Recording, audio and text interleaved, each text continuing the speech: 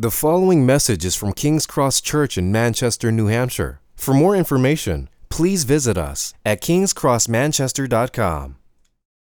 We are now turning to the Psalms. If you have a Bible, that's basically, we have ones in the front. If you don't have a Bible, the Psalms is that big book close to the middle of the Bible. So you kind of go right into the middle, maybe about 100, 200 pages to the left. If you were to go to the middle of the Bible, it's generally going to be Isaiah, depending on the kind of the font size and all that stuff in your book. But Psalms is close to the middle, right to the left. We do these when we go through, when we preach through the summer, we go through the Psalms together. And so we pick up where we left off last time with Psalm 56. So here's what I'm going to do. I'm going to read Psalm 56. I'm reading from the English Standard Version, and we will make reference to the Message translation as we move through this. But I'm going to read from Psalm 56, and then we'll pray, and then we'll get into this together. Psalm 56. Be gracious to me, O God, for man tramples on me. All day long an attacker oppresses me. My enemies trample on me all day long, for many attack me proudly. When I am afraid, I put my trust in you. In God, whose word I praise, in God I trust, I shall not be afraid. What can flesh do to me? All day long they injure my cause. All their thoughts are against me, for you have kept count of my tossings. Put my tears in your bottle. Are they not in your book? Then my enemies will turn back in the day when I call. This I know, that God is for me. In God, whose word I praise, in the Lord, whose word I praise, in God I trust. I shall not be afraid. What can man do to me? I must perform my vows to you, O God. I will render thank offerings to you, for you have delivered my soul from death, yes, my feet from falling, that I may walk before you in the light of life. So let's pray together. Father, as we look at this song, you would give us your Spirit, illumine your word to us so that we can see it, turn the lights on in our hearts so that we can walk after you and enjoy your presence with us. So it's in Jesus' name we pray. Amen. We're starting back into the Psalms. It's actually been about 2 years since we were in the Psalms last. The reason we didn't do them last year is we preached through Ecclesiastes. That was a very well-timed book for us. Ecclesiastes is similar enough to the Psalms where it felt like it could have been redundant for us to do the Psalms. So as we get back into the Psalms this summer, I just want to ask as we get started, why is the book of the Psalms in the Bible? It's a weird book, right? It's a weird book that doesn't quite make sense. I mean, if you've grown up in the church or you've been around the church for a while, you read the Psalms, you're kind of like, well, that's just kind of like the way religious people talk. But it doesn't make, there's things about the Psalms that don't make sense. For example, in our Psalm, we just talked about God having a bottle that he puts people's tears in. If that doesn't strike you as weird, then you need to revisit how weird the Bible actually is, right? And not only that, we have a book. He mentions a book. Is God Santa Claus? Does he keep track of, whether you've done good or bad, that sort of thing? Is he like watching you when you're sleeping like Santa? That's weird. And then it makes the Bible, the Psalms will talk about God having wings, and you rest under the shadow of his wings. Like, does he have wings that like cover the whole world? I thought God was invisible and didn't have a body. Or it talks about God being a rock. We talk about rock stars. It's weird to say, you know what? Here's this rock. This is what God's like. It's a weird book. And it's filled with all these things called metaphors. Now, again, if you're not familiar with the Bible, I recognize that learning metaphors can be, we know metaphors on the street, and we know how to talk about metaphors, like so-and-so's a solid guy. Well, I don't mean that he's a statue. Right? I mean that he's just like an upstanding guy. The Bible uses metaphors as a way of inviting us into the character and person of who God is. What is God like?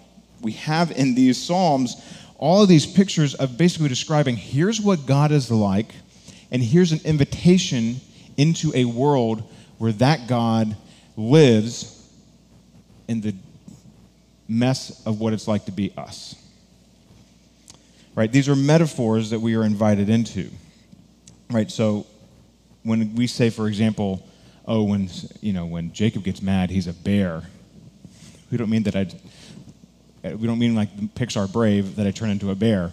right? It means that I get angry and I look like a bear or whatever, and just how ferocious, I'm not saying that's what I am like. But when the Bible says God is keeping your tears of suffering in a bottle, it's inviting us into a picture of what God is like. Right? The Psalms actually don't really care too much about being very literal. They're not Psalms you should read and be like, this is literally true. God has on the shelf of his house a bottle with tears of every person that's ever lived, some 1 trillion people who have ever existed in the world. He's got 1 trillion bottles of tears in his house.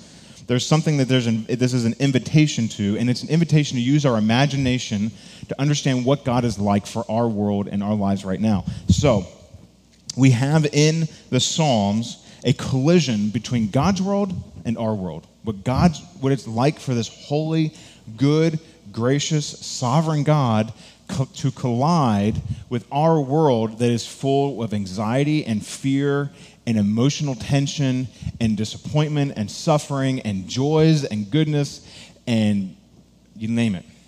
It's a collision of these two worlds. It's an invitation then to put these worlds together and see what is it like to talk about my world with all of my fears and joys inside God's world where he's good and gracious and just and holy. Eugene Peterson, somebody that I am increasingly discipled by, he said this: the Psalms are an extended refutation that prayer is being nice before God. Prayer is not being nice before God. It's being open. See, that's what these Psalms invite us into.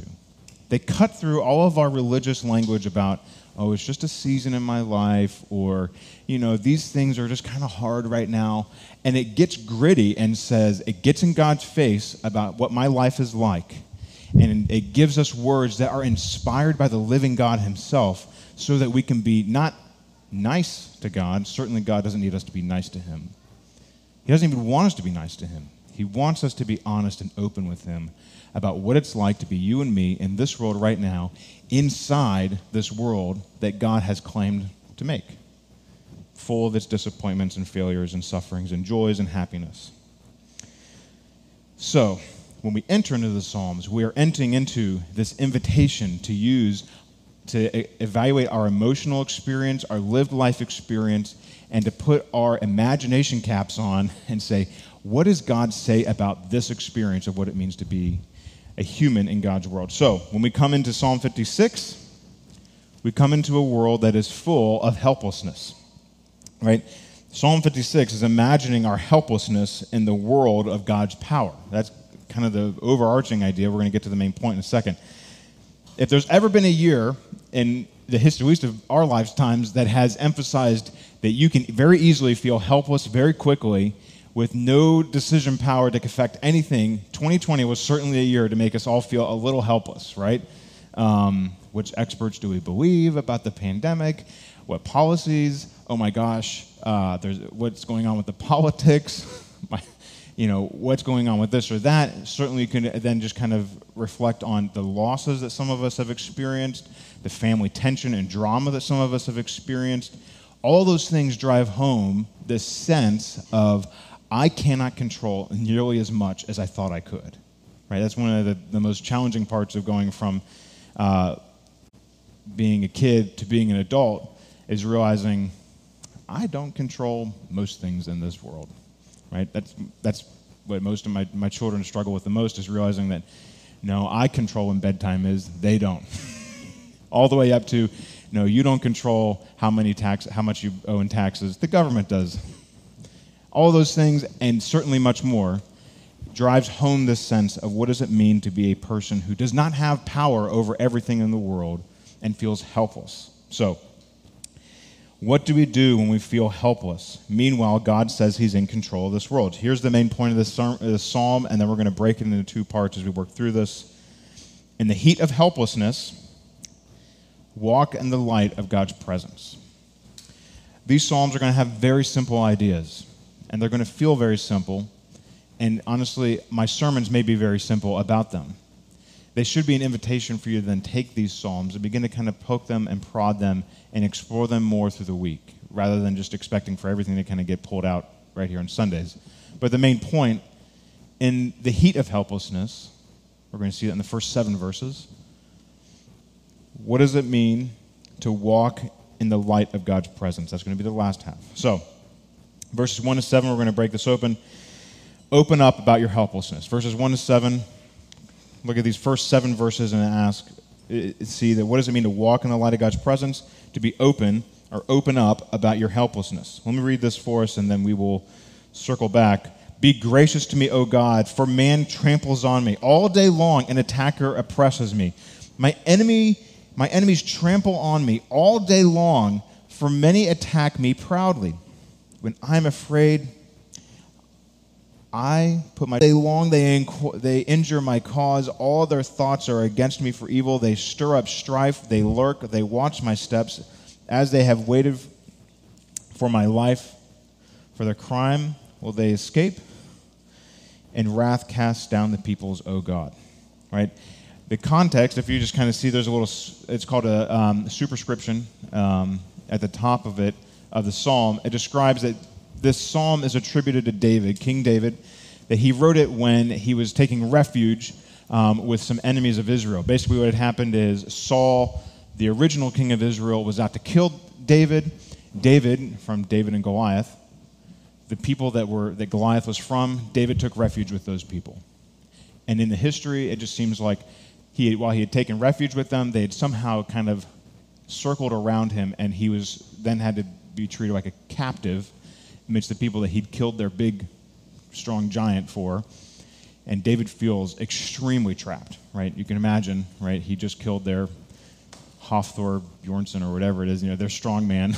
He's Israel's strong man, and the president of Israel is all out to kill him. He feels trapped and helpless, and the biblical history picks up from there. There's an emotion here that is extreme. You notice how he's talking about all day long my attacker opposes me or oppresses me. This is where the Message translation of this, it just captures it in a unique way that I wanted to read for us. Psalm 56, verses 1 to 4, just to kind of give some street-level emotional reading of this. Take my side, O God. I'm getting kicked around, stomped on every day. Not a day goes by, but somebody beats me up. They make it their duty to beat me up. When I get really afraid, I come to you in trust. I'm proud to praise God, fearless now. I trust in God. What can mortals do to me? You get the simplicity of the Message translation of this, which is a more simple reading of the original text. God, they're beating me up and they're coming after me all day long. What is going on? God, where are you in the midst of this? Right? We can all feel the same sense of feeling like, I just can't seem to get ahead. What's going on? Like, it feels like somebody's like walking around me and just kind of taking notes on what's going on in my life, and then they figure out how to throw little darts at me. They say little sniping comments, or they make my work life difficult, right? This could be how some of you feel about having crazy family members, right, who are constantly causing drama one way or the other, constantly undermining you, right? Or an abusive boss that makes your work life a living hell, right? Somebody in my family was talking about that their job at their last boss, before they moved on to another job, it felt like their boss was just constantly, like, narcissistically just berating and undermining and devaluing him at the workplace. And you can imagine, if you spend 50 hours a week doing that job, under those conditions, you can begin to feel like, what gives, right? It can be anything like that, or it can be the injustices that you suffer where things have not gone correctly, right? It is not so much that somebody's actually walking alongside King David and being like, kicking him every 5 seconds. He's painting a picture for us of feeling helpless before all of his enemies.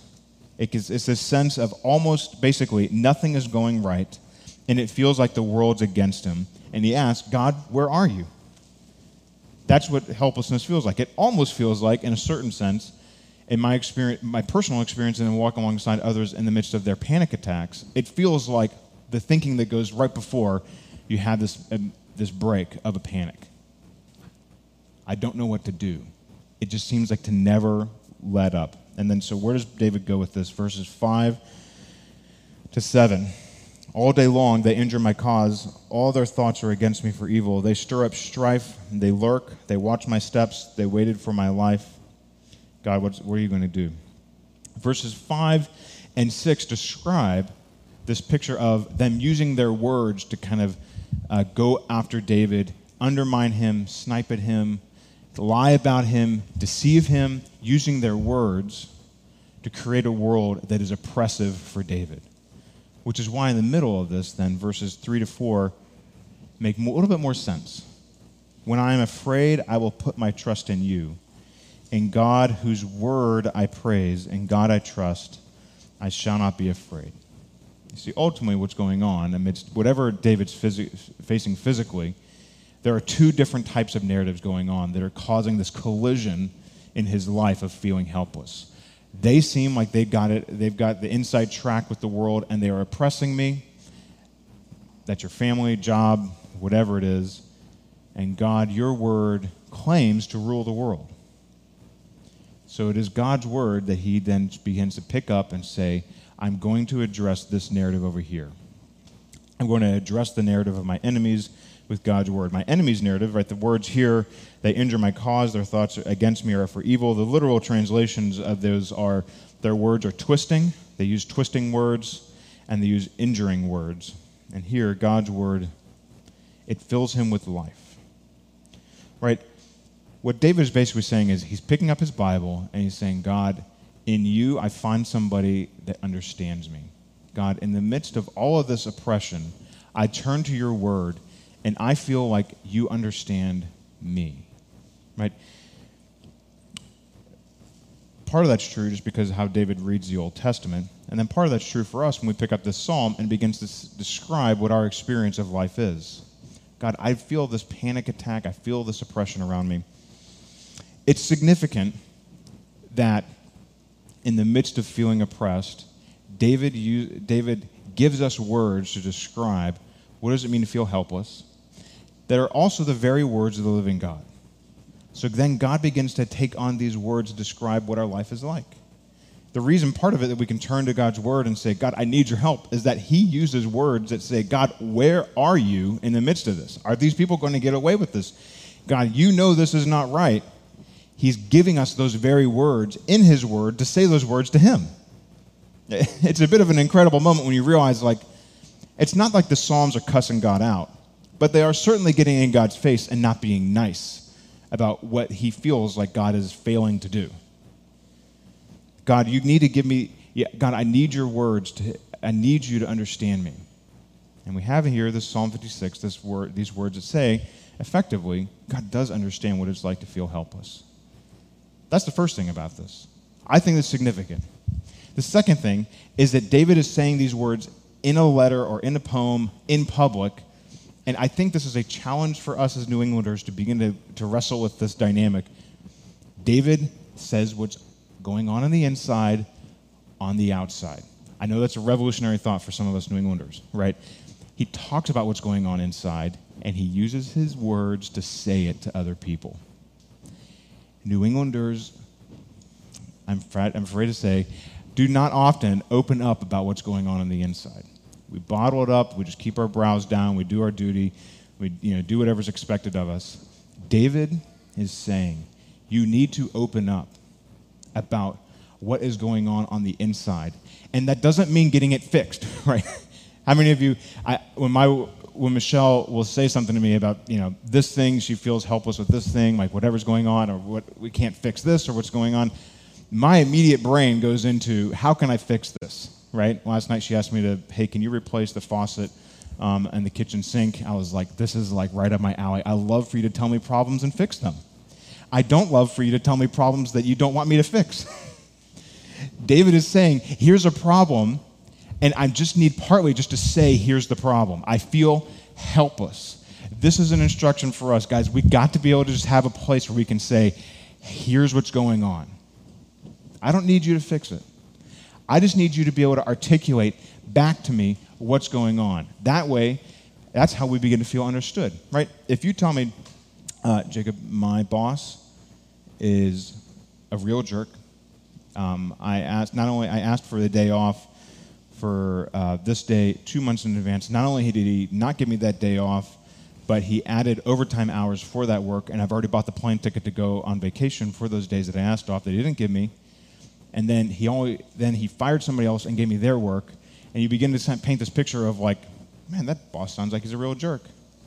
And then I say to you, you know what? It just sounds like he's got a lot on his plate. You don't feel understood. Your experience of your work life does not feel like I understand what you're talking about, and that's why it's significant. God gives us words to understand what's going on and feeling helpless, and then he says, use these words to say them to other people so that the people around you can understand what it feels like to be you in this moment of feeling helpless. That is, I think, a part of these Psalms, is that these are a part of our congregational life together. So it is okay for you to be able to say, and you should, here's how I feel right now. Here's what's going on in my life. Would you please just listen? I don't need you to fix it.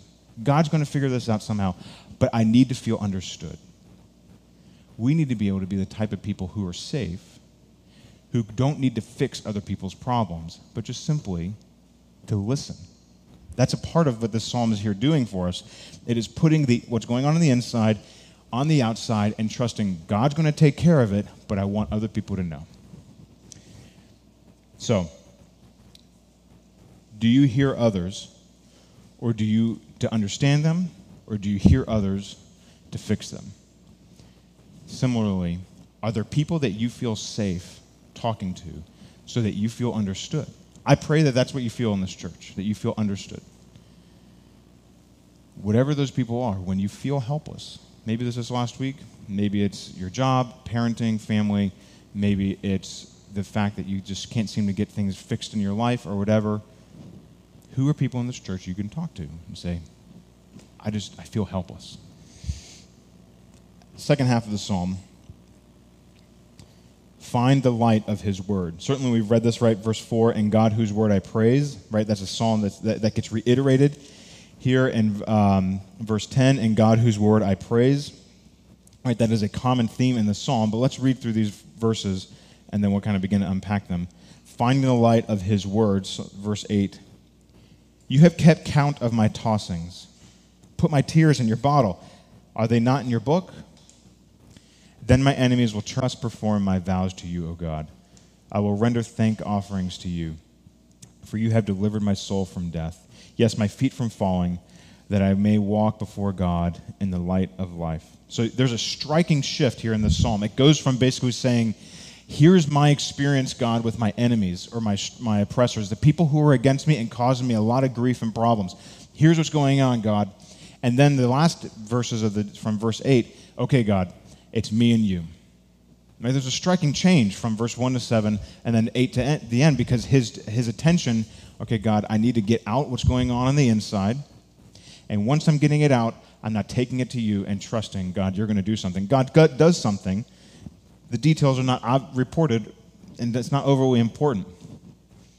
But the thing that's interesting here, again, to speak to those metaphors we were talking about earlier, why does God have a tear bottle? Does God have a book where he Santa Clauses my life? Here's what's going on. For us, in the modern world, we still put things that are precious to us in glass bottles or in glass. You think about all your family pictures, they're behind glass, right? You have something that you do. Some of you like to get mugs when you go places. Some of you like to get glasses when you go places as like a commemoration of things. We still put, basically, the idea is we put things that are precious to us and that we want to preserve inside glass. Same thing in the ancient world. Anything that was precious to them, they put inside a glass bottle, right? And you can make a big glass bottle and put things inside it that are bigger than smaller, whatever. Precious things are in glass. And then also added to that, to underline the point, right? When we print a book today, it's no big deal, right? We print a book, we buy it, you can spend a little bit more money on books or whatever. Let's say you spend $50 on a book. That's an expensive book for us today, right? $50, oh my gosh. Most books are cheap, throw them away, they get broken, they get stained, they get ripped up, your dog, whatever. They're gone, no big deal. Up until about 1850, it was not the case. Up until about 1850, books were a significant financial investment. They cost months, if not a year's worth of pay to be able to buy them. So up until the 1850s, if a family had a Bible, that if you walked in the house and you saw a Bible in their house, that means that they would have painstakingly taken money and set it aside week after week, harvest after harvest, to then be able to buy a book to have in their house. Can you believe it? Even more so in the ancient world, where they didn't have, paper. They had scrolls of animal skin. And so here the image is God is taking something that is precious in this ancient world 3,000 years ago, where they would have had to kill an animal, skin the animal, treat the leather so that the leather could then be written on, had special ink. And what is God using to write down in this book that is precious to him? He's not writing down the major events of the day, which is what you and I would do. So-and-so got elected on this day, the votes went like this. This is our harvest, da-da-da-da. He's looking every anxious toss, every anxious thought. Every time you feel misunderstood, you feel oppressed, you feel victimized, maybe he in fact writes down the moment. You have to realize this one little line captures for us this shock to the ancient reader. Oh my, you mean God cares so much? My life and my anxieties and my troubles are so precious to him that he effectively spends this vast amount of money on a blank book to then write my life down in it? What type of God is this that cares so deeply about me? It's hard for us that live in an Amazon Prime world where I can buy another journal tomorrow and have it delivered, prime shipping, in pink, for us to understand what God is saying to us here. Your anxieties, the way in which you feel helpless, is so critical to God. He pays so close attention that he spends effectively this vast amount of money, to use the metaphor, to have a little journal to note, I care about all of your anxieties. What are they like? So it's in the light of the presence of this God that David then says, you know what?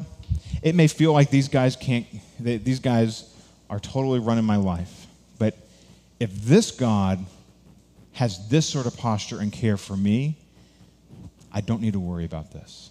This will get handled. I need God. And that's where the psalm goes, right? So Psalm 57, verse 12, I must perform my vows to you, O God. I will render thanksgiving to you, for you have delivered my soul from death, yes, my feet from falling. We don't get the details of what God did to change the situation. And the point is not that he gets to list out all the ways in which, I'm not trying to use anybody's name in the rooms. I'll use my son's name. God took care of Owen. He got him out of the picture.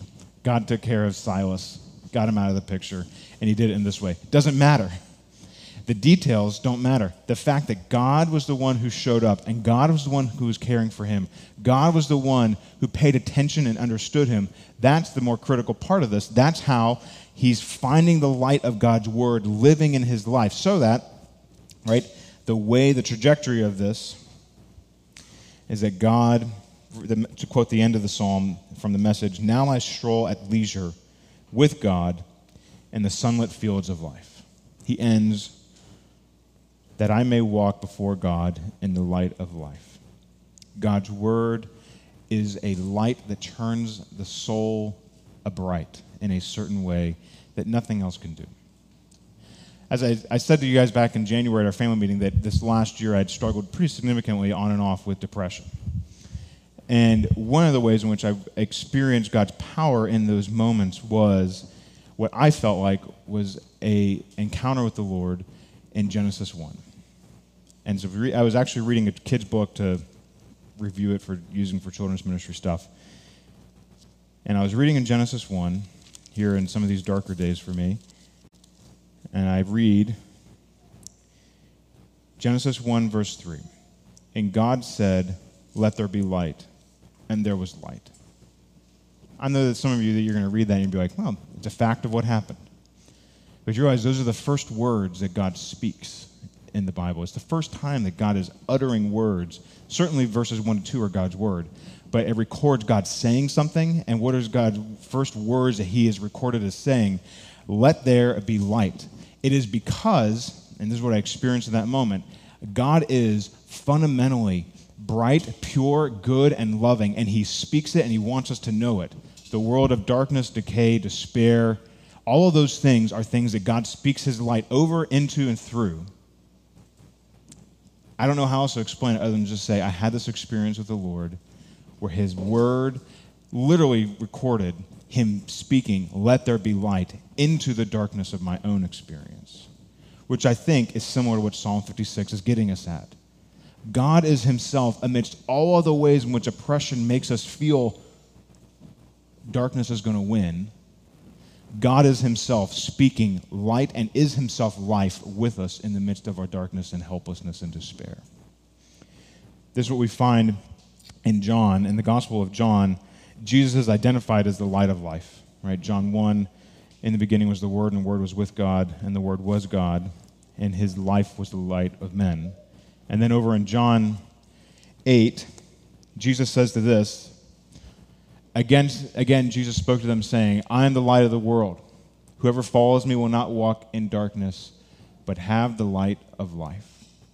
See, when Jesus speaks in John 8, he is in the midst of people coming after him, talking smack about him, trying to oppress him, get him killed, right? This is John 8. He's just got a couple more chapters, and then it's a crucifixion. Jesus speaks these words about being the light of life in the midst of walking down into the depths and pits of helplessness and darkness. And so when he says this, he's saying this basically, I'm about to walk into this house full of darkness to take on your darkness and despair and sin for you.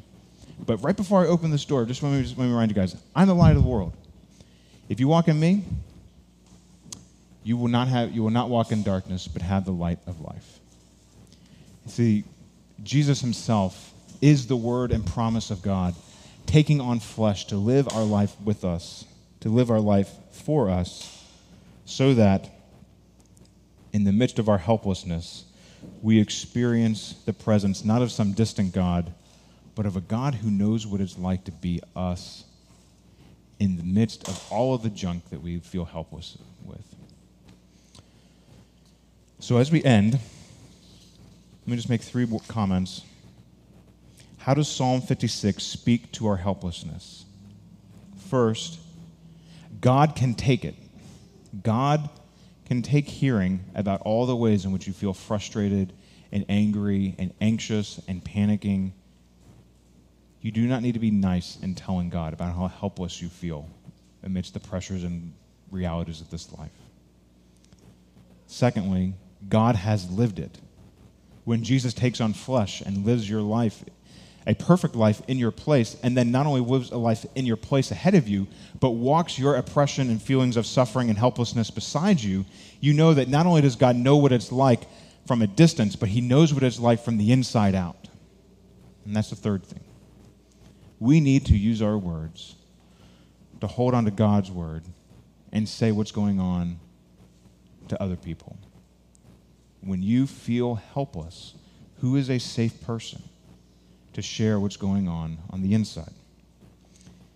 This is how I think Psalm 56 helps us to help in the heat of helplessness to walk in the light of God's presence. So let's pray. Father, as we've looked at these words and considered what does it mean to be people of the light who walk in light, in the light of your life, amidst a dark world where we can feel very helpless, I pray that you give us your spirit and awaken us to how you are with us in the midst of all of the ways in which we feel helpless. It's in Jesus' name we pray. Amen.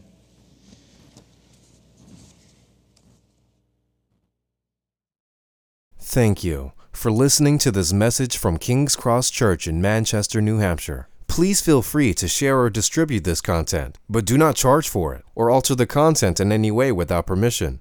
King's Cross Church exists to treasure, proclaim, and grow in the gospel of Jesus Christ. To find out more about King's Cross Church, please visit us at kingscrossmanchester.com.